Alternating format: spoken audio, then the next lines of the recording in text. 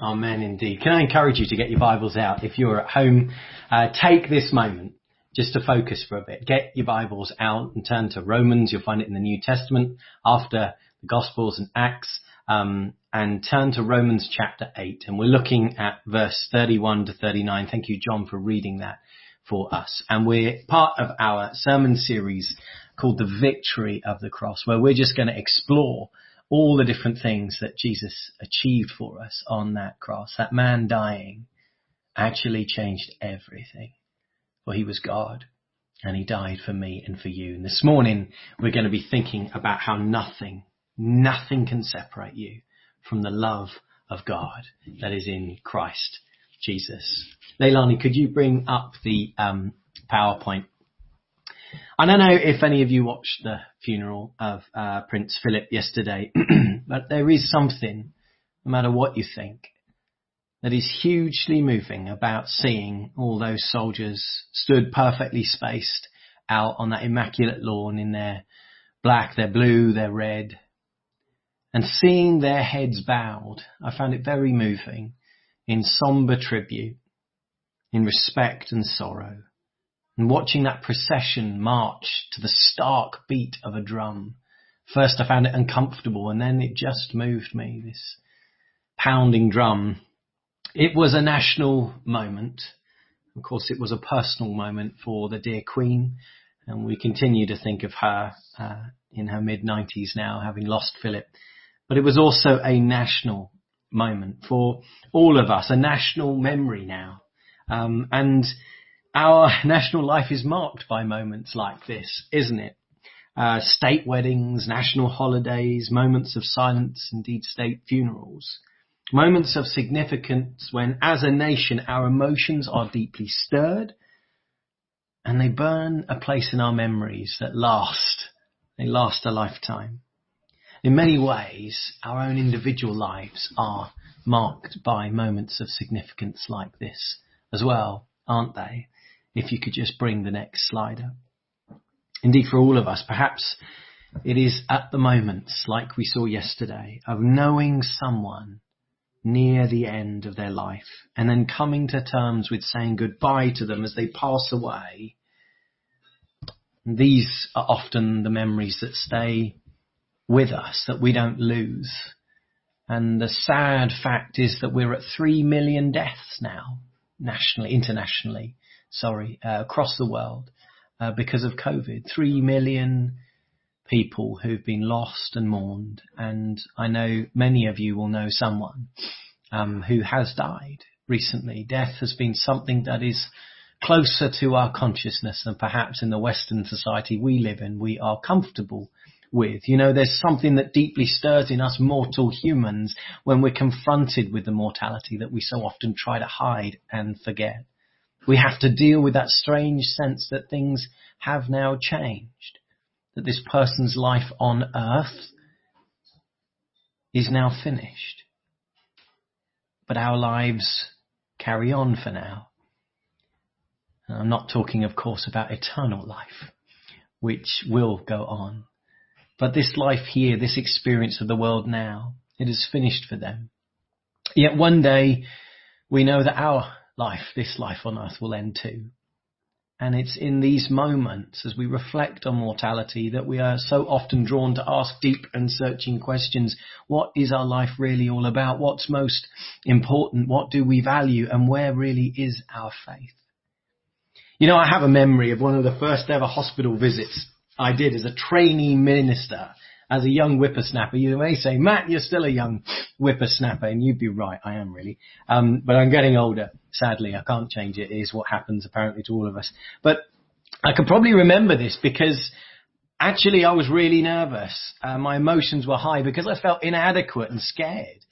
And I navigated myself nervously around the corners of this hospital. This was in a different church, a different context than here. And gingerly asked the staff, who I didn't really know what I was doing, whether I could visit this person. I didn't know if I was allowed, and they kind of pointed me in the right direction. And then as I turned, into the ward, I saw him. And there he was, an elderly man called Peter, who had actually been a real encouragement to me after every sermon I preached, a real encourager of a man. He was old now and he was full of years, And now he was struggling in hospital and was coming to the end of his life. So I went over sheepishly, and if I'm honest, I didn't know what to say. I mean, what do you say? The trainee minister. You all right? Well, no, I'm not.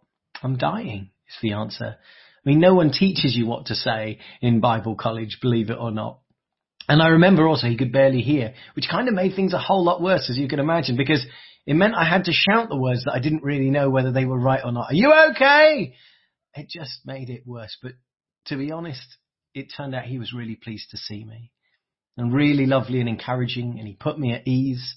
And eventually, after a bit of a chat, I asked, can I read some scripture? And he nodded. I knew reading scripture would be a good idea.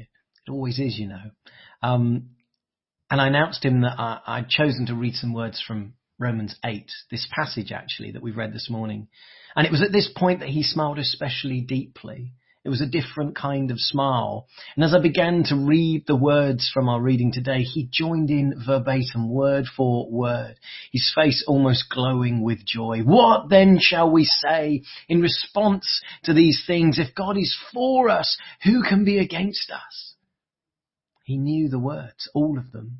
He who did not spare his own son, but gave him up for us, how will he not also along with him graciously give us all things?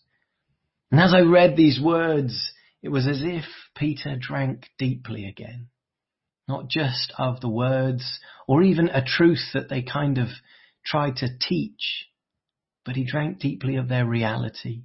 He knew it. Who then shall separate us from the love of Christ? It was as if his life had been held by this utter truth. And here was I, the next generation, having the privilege of ministering to this faithful saint in his final season of life. And here was I, realizing just how deeply he'd grasped it and how I still needed to grasp it deeper, the significance of this truth for myself. For I am convinced, Paul writes, that nothing will be able to separate us from the love of God that is in Christ Jesus our Lord. You know, it wouldn't be much longer until I had the privilege of speaking at Peter's funeral. And I was able to share gently but with such deep confidence to his family that Peter was someone who knew where he was going. He knew how loved he was. And he knew the one who loved him, who was with him, experiencing the fullness of that love right now. That's where Peter was. And that's where he is. Peter had understood what is perhaps one of the deepest truths the Apostle Paul wanted us all to comprehend. The love God truly has for us. And I read it to you at the beginning, and we had it in our kids' talk as well. He prayed that we would be able to grasp just how enormous the love of Christ is, and to know this love that surpasses knowledge, that we may be filled with it, filled to the fullness of God. The love of God for you, the unchanging, unbreakable, deep, unfathomable, inexhaustible love of God for you. This is the one thing I would love every young Christian to know. It's the one thing I'd love every old Christian and middle-aged Christian and every other Christian to know. It's actually the one thing I'd like every person to know. It's the one thing I'd like every single person tuned in this morning to especially know again and afresh this morning. You know, we so often miss it, we so often forget it, we overlook it, but we mustn't. You see, even though I struggle to comprehend it myself sometimes, it's this truth, this love, that's why I do what I do. Why I'm a pastor, even though, as I said earlier, I'm convinced I'm far from qualified. And I know I'm far from perfect at it. But it's the love of God that calls me and motivates me.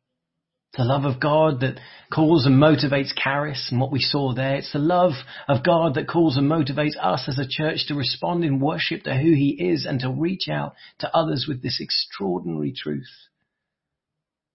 It's a love I want to draw us back to today, in this moment.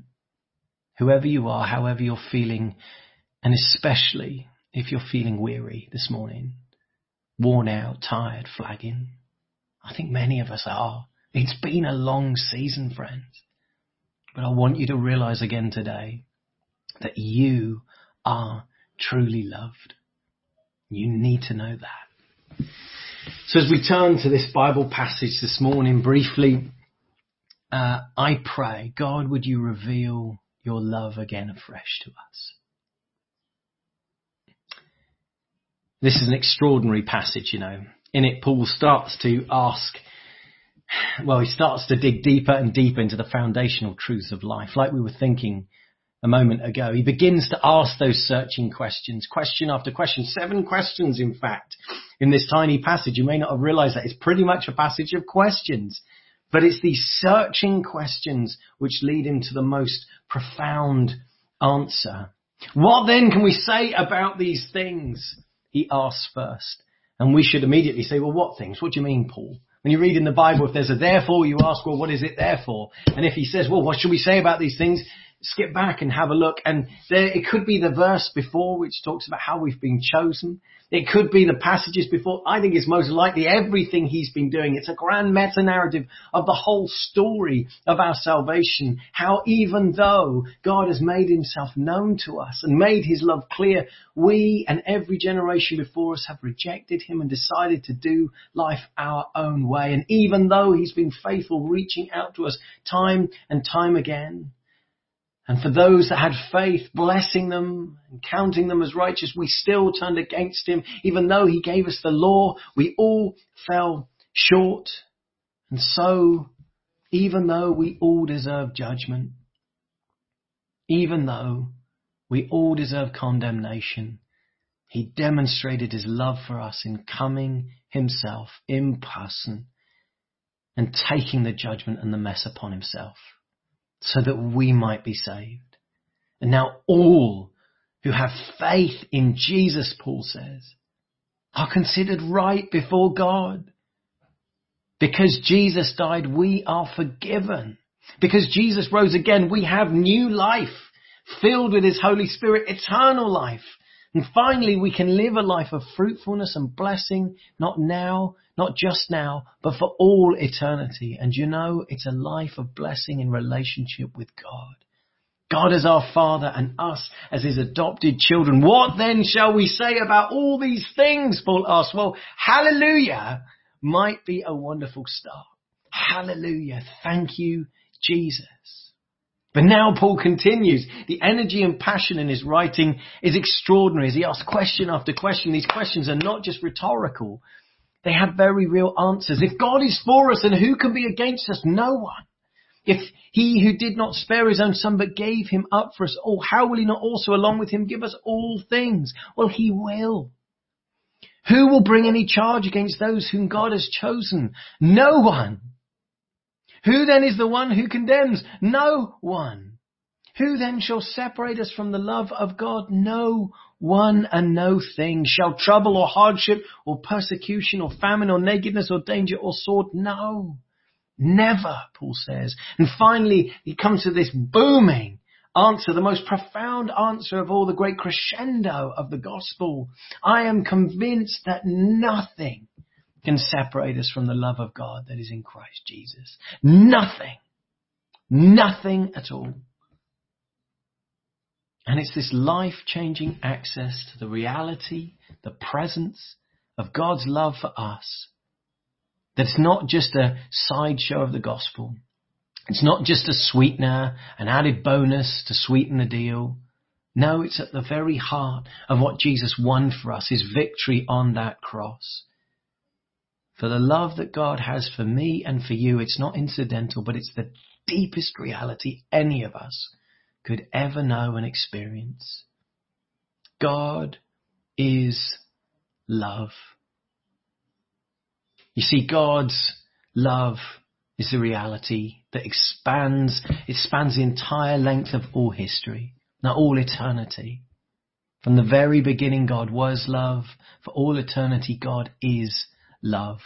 And here's the wonder Paul rejoices in at the beginning of this passage, this love of God, as he declares he is for us, not against us. This is perhaps one of the very greatest revelations a tiny mortal human being like you and I can ever get our heads around. God is not unkind. He's not far away. He's not strict and cross and authoritarian. God is not just for other people. He is for me and he is for you. He always has been and he always will be. The Bible says he knows us. He understands us. He knows our frame. He knows our weaknesses. He knows our human fallibility. He knows when we rise and when we lie down. And even though he knows everything about us, he loves us. The one who knows you best loves you most. His love for us is deeper than we could ever know.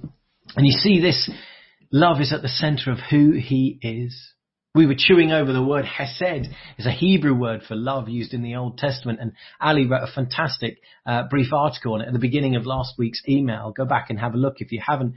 But we were exploring its meaning as steadfast and faithful love. You know, when Moses said, Lord, show yourself, reveal who are you? God chose to walk by him and declare the Lord, the merciful and gracious, slow to anger and rich in love, rich in chesed, abounding in faithful, steadfast love. This is who I am. And we see it all through the Old Testament where time and time again his people reject him, yet hesed. His people fight him and hurt one another, and yet hesed. His people suffer and run after folly and foreign gods, and yet hesed. Abraham, Noah, Saul, David, Solomon, hesed, hesed, hesed. Over and over, God's faithful love for his people never gives up because it is who he is. It is his very nature. And so the unfathomable conclusion as we read the Old Testament is that the Lord of all eternity, the maker of heaven and earth, the judge of all things, is for us who he made. He's not against us. Hear that this morning. He is for you. He is not against you. And Paul asks, if God is for us, then who can be against us? If you could bring that verse up, Leilani, it's the next slide. Now don't get me wrong, God is not mocked. He's not weak. He's not insipid.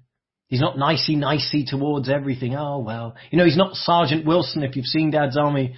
He's not somehow, hello, old dear old chap, I'm just awfully nice to everyone, He's not like that. He's the righteous judge of all. And his holiness burns against all that is evil and wrong and corrupt. He stands squarely against injustice. He fights against it. He cannot overlook the devastation of sin. His wrath is against the enemy who seeks to kill and steal and destroy. His judgment stands against the deliberately proud, the exploiters, the harmers, the abusers and evildoers. Read the scriptures. God is no sloppy, soppy, wet lettuce.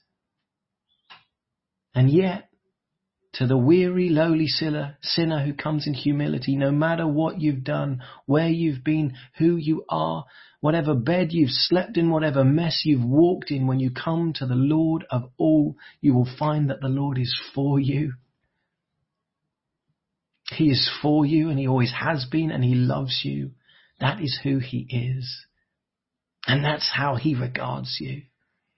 The truth of this is witnessed throughout the Old Testament as God's faithful chesed, his faithful love is shown time and time again. But even with all this revelation of who God is, we could never have imagined the true depth of his love for us. Paul simply puts it this way in chapter 5. God demonstrates his own love for us in this, that while we were still sinners, Christ died for us. The Apostle John writes about it like this. This is how God showed his love among us. He sent his one and only Son into the world that we might live through him. This is love. Not that we loved God, but that he loved us and sent his Son as an atoning sacrifice for our sins. You see, Hesed is not just faithful love. It's also a love that moves to action.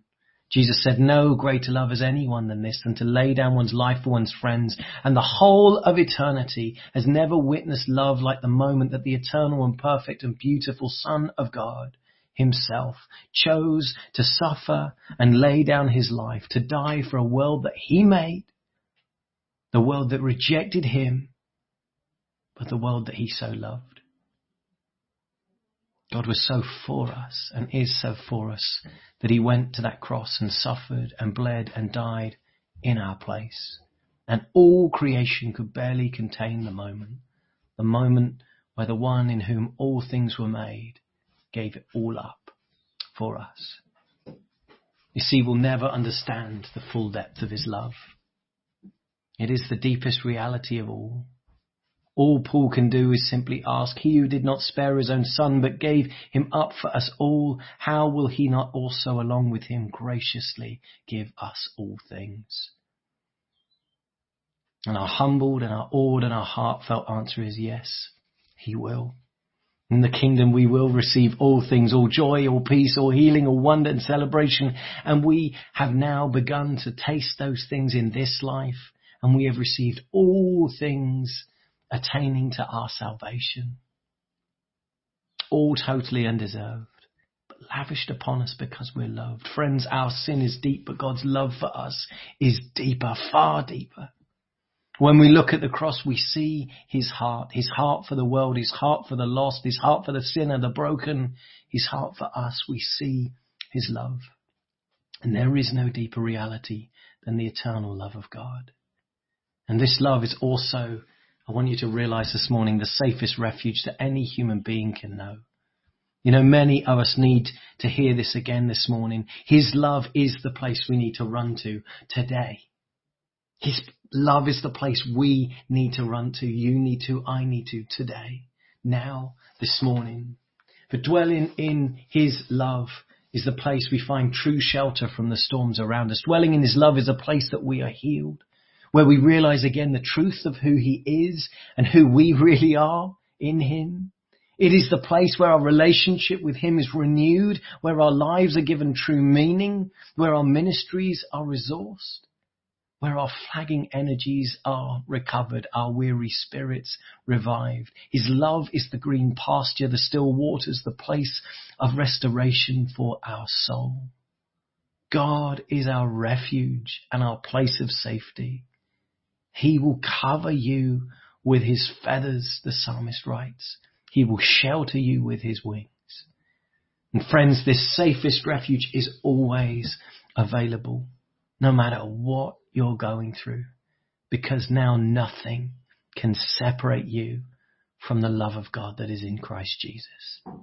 You see, sin has always been the charge that separated us from knowing and living in that love that God has always had for us. Sin and pride and deceit and mess, all of us recognize it. It's the wall that separates us. It always has done. The wall between us is our sin.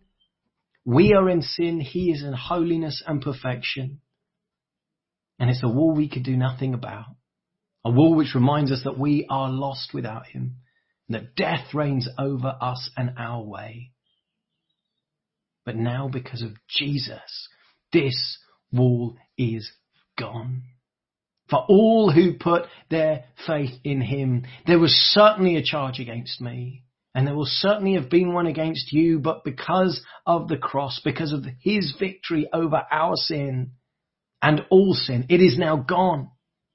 Friends, if you have not turned to Jesus yet this morning, if you have not realized his love for you is more wonderful than you could ever comprehend, if you've not given your heart for him, the truth is the wall still stands. It does, the same for all of us.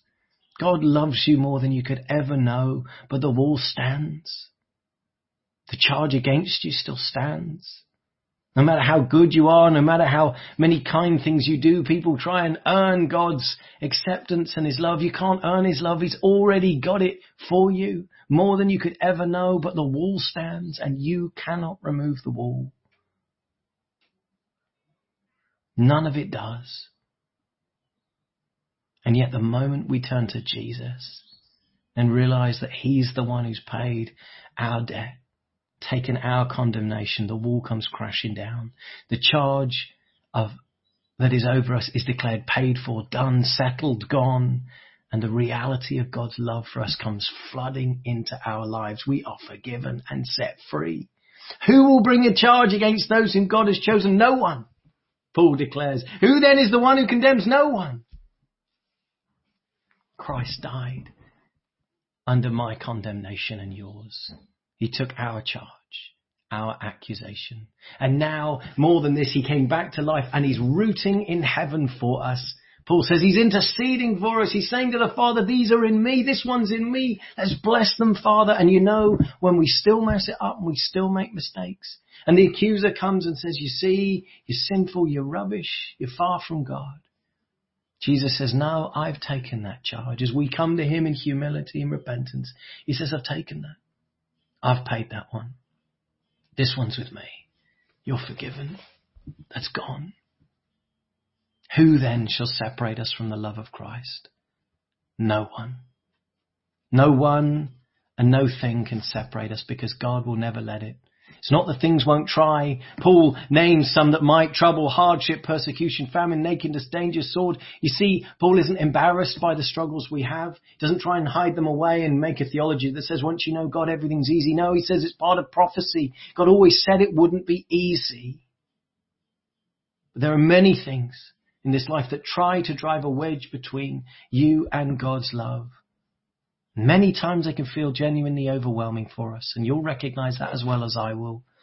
They can cause us to feel far from God, exhausted, bewildered, tired, broken, washed up. Sometimes it can feel like we've managed to wander, somehow lose the affection of God for us. In fact, there are times for all of us in our Christian walk where we feel far from God, and maybe you do this morning. So is it not true, Matt? Can some things actually separate us from the love of God? I want to say to you, no. No, they can't. Let me read this. As Oswald Chambers so beautifully put it, Paul here is speaking of the things that might seem likely to separate or wedge in between the saint and the love of God. But the remarkable thing is that nothing can wedge in between the love of God and the saint. These things can and do come in between the devotional exercises of our soul and God, but none of them is able to wedge in between the love of God and the soul of the saint. The bedrock of our Christian faith is the unmerited, fathomless marvel of the love of God exhibited on the cross of Calvary, a love we never can and never shall merit. Friends, the love of God is always available to you. It is available to you now in this season. Hear that this morning. It is the safest refuge because it cannot be lost. It cannot be taken. There is no fear of invaders. Nothing can separate you from it. Can death? No. Can life and my mess up of it? No. Can angels, the highest spiritual beings in heaven? No. Can demons, the best efforts of the enemy? No. The present, what's going on around us all today, the coronavirus situation, how we're feeling? No. The difficulties you're facing right now? No, no, no. The future? Some mistake, some error, some cataclysm, some catastrophe? No. Time is in his hands. Any powers at all, anything. Can mental health and struggles and sin and shame and fear and doubt and worry and anxiety and mistakes? No, no, no, no. Nothing, not height, not depth, not anything in all creation. Nothing, either spiritual or physical, mental, emotional, will ever be able to separate us from the love of God that is in Christ Jesus our Lord. Wow. His love is higher and deeper and stronger. It is the deepest reality and it is the safest refuge. But finally, and I want to finish with this, I want you to know that this love is the foundational truth of everything.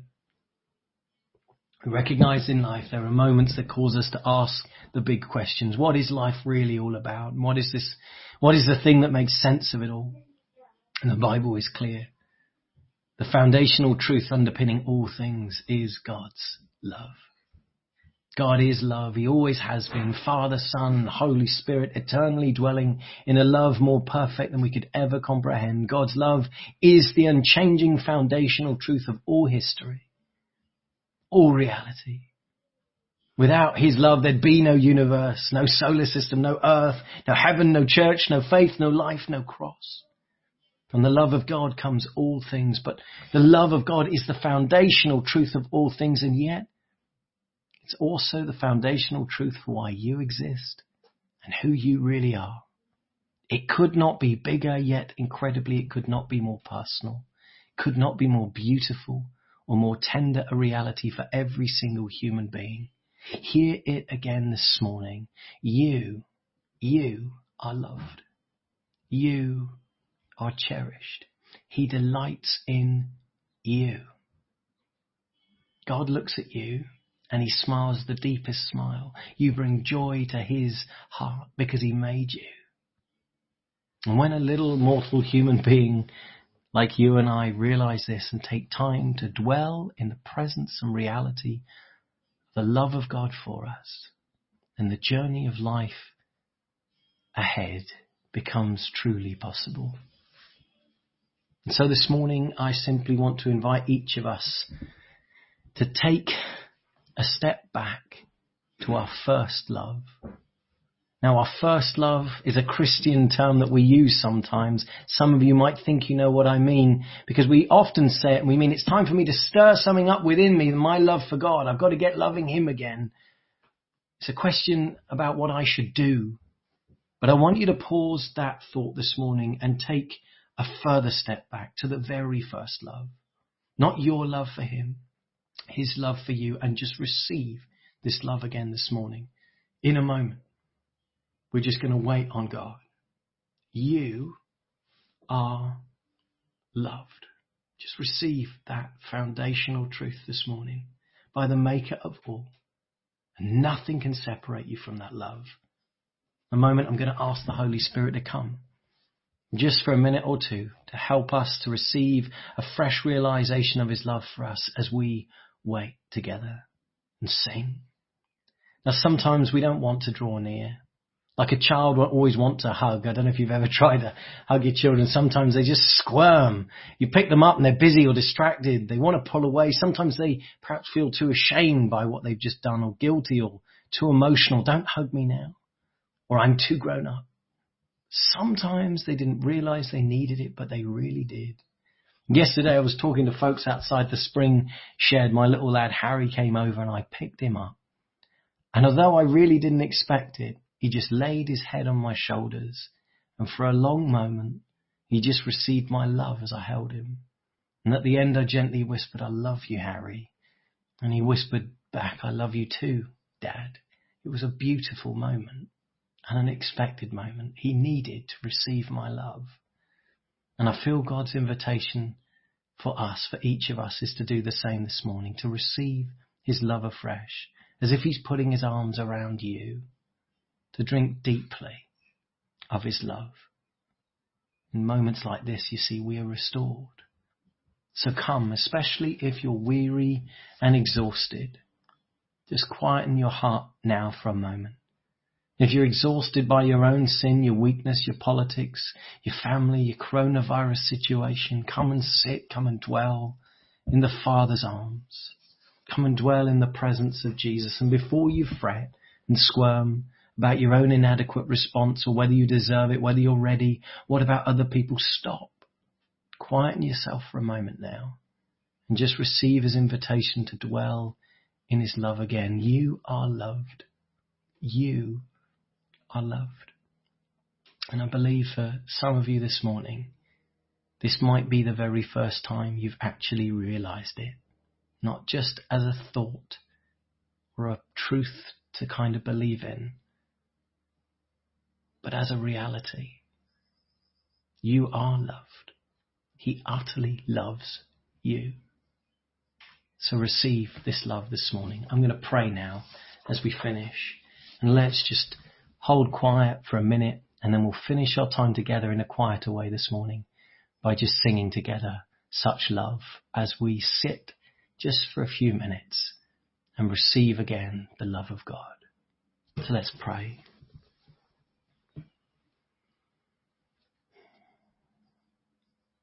Come, precious and wonderful Holy Spirit, now I pray.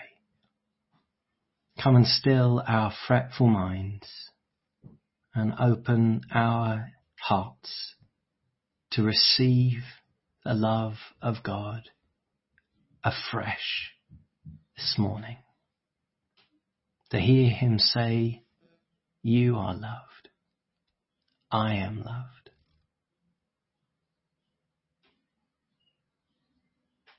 come, Holy Spirit. We wait in the presence of the one who loves us.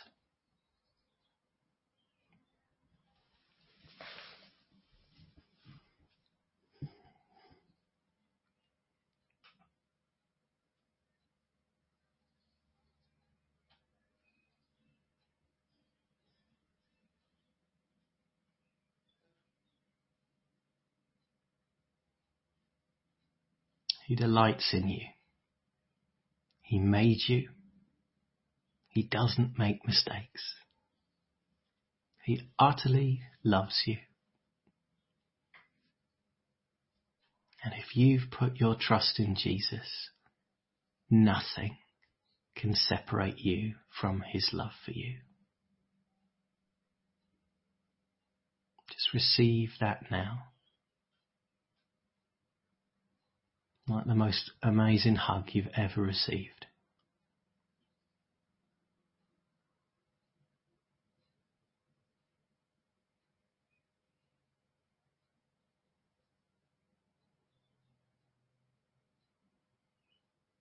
Just stay quiet and receive more of what God wants to give to you this morning.